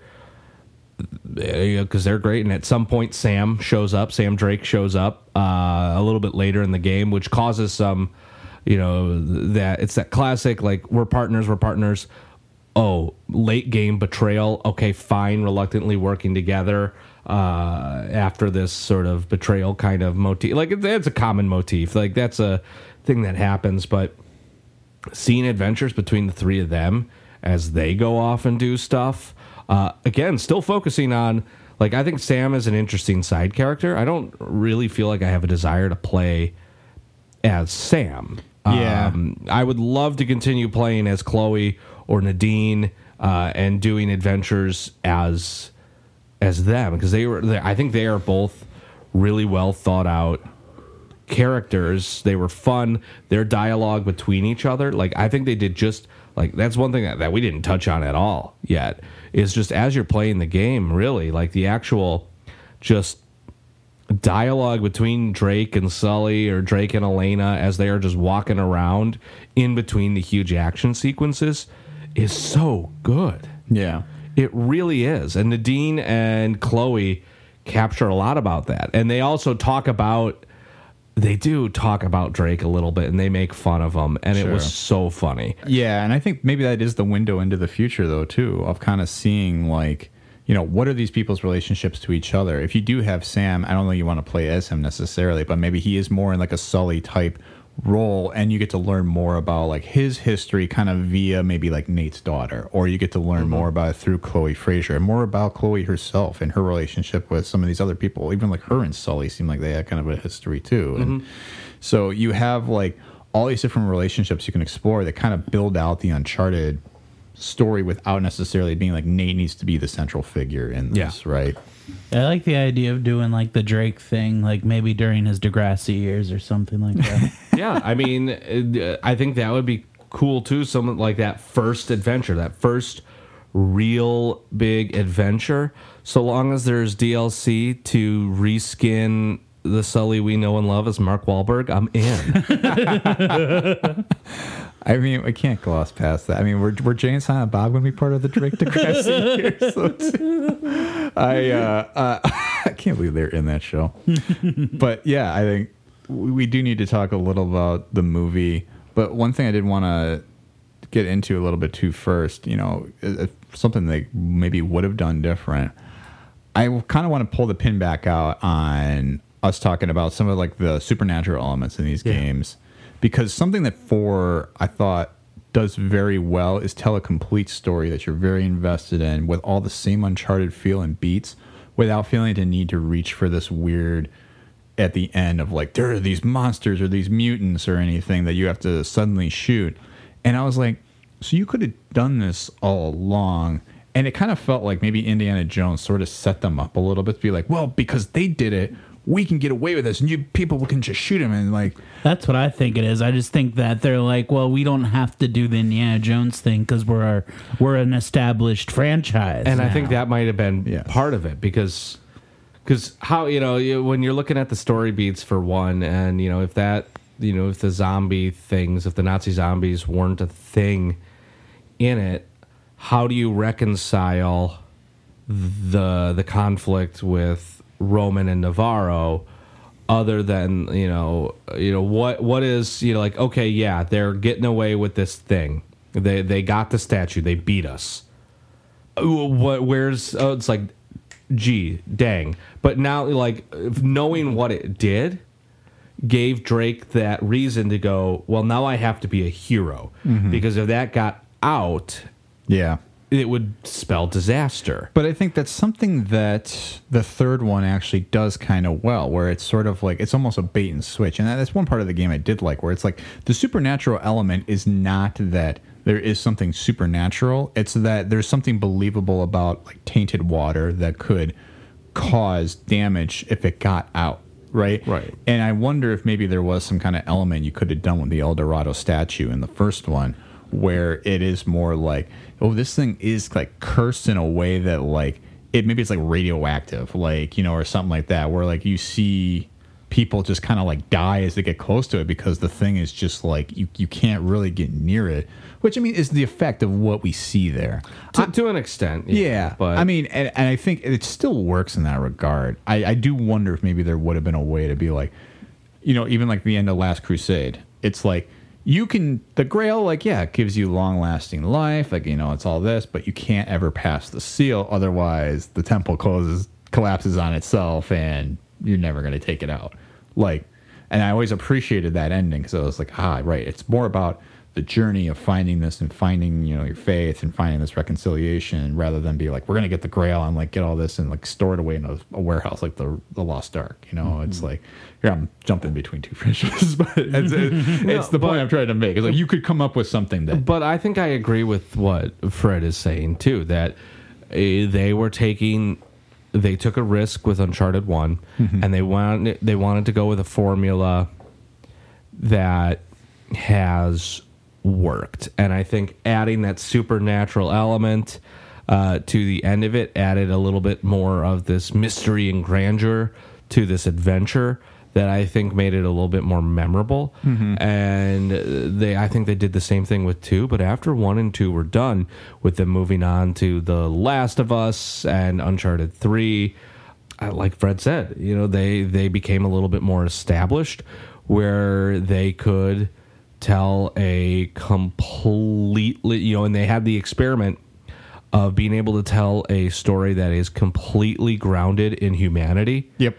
And it working. And I wonder if there was a concern, back in 2006, 2005, 2006, when they were developing the first Uncharted, is a story that is completely grounded in humanity.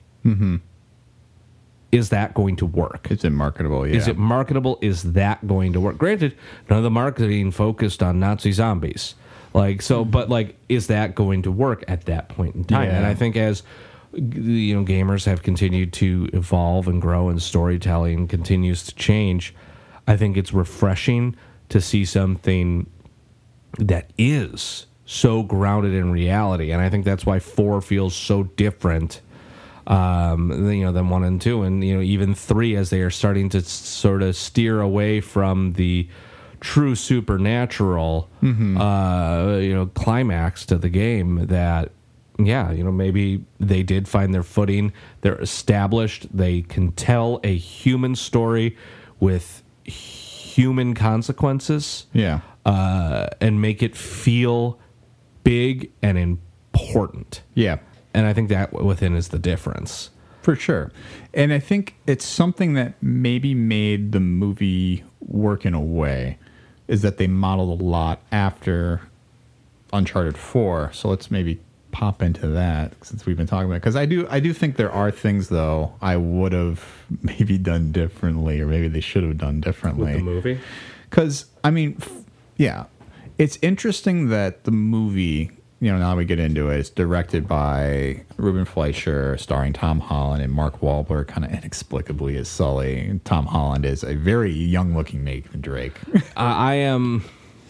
The timeline on that movie, where it's supposed to be happening in their relationship, doesn't exactly make sense to me. Yeah. I mean, they're obviously telling almost like a parallel universe story to the games. It's not supposed to necessarily follow it, and obviously they tease out the first story kind of coming in at the end of the first movie, but... Which, I mean, if they do actually make a Drake's Fortune, and not a beat for beat necessarily, but if they do their take, I'm opening night, baby. I'm gonna go see it. Like, so what were you guys' thoughts on the movie itself? I thought it was a fine Gentleman 6 of an action movie that honestly, like, I don't know why I'm so hung up on it, but like the Mark Wahlberg thing of it all really bothered me, because as a person who even was watching Uncharted from the outside, watching people enjoy, the thing that I latched on to, I love a mustachioed, cigar chomping, Hawaiian shirt wearing guy. Like, I love that vibe. And like, I think we've seen that kind of character before, so it's kind of that thing where it's like, oh, we get that. And just to cast him as Mark Wahlberg, like, I don't know. It bothered me enough to affect it for me. In that same boat, like, there's, I think, a bunch of people that could have made a better Sully. One of the first people that comes to mind, just because he sort of got the hair and kind of honestly, kind of similar face, Ron Perlman. I think could have been like a really good. Ron Perlman could have made a great Sully. Hell, dye Nick Offerman's hair, and because he can grow a hell of a mustache, and he's got good acting chops. He's popular everywhere right now. David Harbour. Yeah, David Harbour could have made a fantastic Sully. I also thought put it on the shelf for like 10 more years, but then have, I think John Hamm would be a good Sully. You give him like the facial hair. Yes, I was talking about John Slattery, but I hated the casting choice when I heard about it. Yeah. I didn't hate it as much as I thought I would when I watched the movie. I didn't think he did a terrible job. Tom Holland didn't do a terrible job. It felt very run-of-the-mill action movie, but it did capture some of the grandeur of the Uncharted series, like when they used the cargo helicopters to pull this huge old ship out of and they're doing a fight on a ship that's just getting helicoptered. Like, that was cool. It was cool as hell. There's no way it's fun. I think they did a fun job lifting the cargo plane sequence. Yeah. I went into it thinking, I'm like, yep, this is a video game movie. Yeah. Right. It ain't gonna be good, but it's a video game movie about a franchise that I love. I'm going into it with an open mind, and if I enjoy myself as I watch this movie, that's a win. And I truly did enjoy myself. It was a fun flick. Mark Wahlberg was not. It's very fun to make fun of him. He was not nearly as bad as I thought it could have been. Yeah, I think I agree with that too. That I think they did fine with all of it. The thing that always kind of hung me up, and I think this even got kind of called out too at the time, is sort of like, it's weird to have Tom Holland, who is not bad in the movie by any stretch of the imagination. Like, I think he does fine. But I think the problem with Tom Holland specifically is that you have him in another major franchise playing a high schooler, and we're supposed to believe in this movie that he is a 27-year-old, which he actually is. He's a 26 or 27-year-old guy now. But the fact that we see him playing 18-year-old Peter Parker, in all these other major movies that everyone's seen, and then you come in Uncharted and you're like, okay, so he's supposed to be 10 years older in this? Like, he doesn't look like it. Like, because it's just in your brain. It's like, no, he has a real baby face. Yeah. That's the problem. Like, you can't. It's not like they do something to de-age him, right? For the Spider-Man movies. He looks like a believable teenager, right? He does not have the face or the grit of someone who is an average guy in his late 20s going on this adventure. Like, that's why I think that Uncharted fan film with that they actually got Nathan Fillion to play Drake. Like, holy shit, what a great moment. Like, that kind of solidified, like, yeah, he would be great. Make this movie 20 years ago, Brendan Fraser, holy shit. Well, but that's too close to The Mummy. He's in fine. I was gonna say he's in the 1999 modern classic The Mummy. That's fine. But what about him just in his whale makeup as Drake? There is a cosmetic that you can unlock in most of the Uncharted games called Donut Drake, and it's just they just make him super fat. And there is an achievement in most of the games that if you start a new game with the Donut Drake costume selected and you complete it on speedrun mode, there's an achievement for like doing the speedrun as Donut Drake. Honestly, I want to say it was like the achievement was called the Fat and the Furious or something. I might be wrong on that, but it was a pun. But the Tom Holland, it was fine. I didn't believe his age. He was not as believable as I think he could have been for the age that he was supposed to be in this story. It didn't really make a lot of sense. Mark Wahlberg was a confusing choice. The movie wasn't terrible. I did like the Nolan North cameo. Yeah. That was fun. So I guess my problem with that whole thing is neither actor was cast because they were right for the role. They were cast because of their star power, which already dings my perception of the movie. I do think Ruben Fleischer he's not like an amazing director, but I think he makes his movies pop. Like I think Venom, Zombieland, even that he did like kind of a L.A. noir style movie. Oh, Gangster Squad, yeah. Gangster Squad. All those movies look really good and pop, and I think he has the aesthetic of Uncharted down, which was kind of the disappointing thing, was that the care put into the casting was non-existent and just transparently, these are stars who are big. Other than Banderas, I thought he played. Banderas is great. He's just perfect. When's he bad? Yeah. Plus, yeah. But I also thought even the girl that got to be the villain that kind of takes out Banderas was good too. Well, the one guy that I always heard for Nathan Drake that everyone wanted was the Angel guy. Oh, David Boreanaz. Yeah. Yeah. He but again, maybe like 20 years ago. He's also kind of like boring Nathan Fillion too. Yeah, and Nathan Fillion was also a Whedonverse. I think if you're going to get a Whedonverse alone, it's going to be Nathan Fillion. So let's jump into our power rankings here as we kind of reach the end of this episode, guys. Because I think now that we've talked through all the games and gotten into a little bit of that, I mean, the movie was what it was. We'll probably have more to say if we get into it, like maybe a movie-focused episode ever, if they keep making them. But I don't know. I don't think there's much else to say really about it. It's really about the games, and I want us to power rank your games. Let's go 1 through 4. Yeah. And get the main installments. So, Dan, kick us off. I can pretty confidently say 2, 1, 4, 3. Okay. Is my my order. All right. Any reason you picked one over another that... I think, so I think 3 is the least memorable of the original. I feel it feels like an original 3 and then like a reboot to an extent with 1, 2, 3, and then 4. They all came out, relatively speaking, in a normal sequence for games coming out like that. Mm-hmm. But I think, Uncharted 4 takes place like 10 years later or whatever it is, or significantly later. And then maybe with the jump to the next gen, it just felt like its own thing. But even still, like 4, I think I've only played it through once. I enjoyed it. Again? Like, well, no, talking about this, I'm like, fuck, I gotta go and I gotta play everything. Yeah. Like that is just how I feel. I'm like, you gotta beat my headshot score. I gotta play them all again now. Like, I'm just so excited. Just talking about it made me excited about all of them again.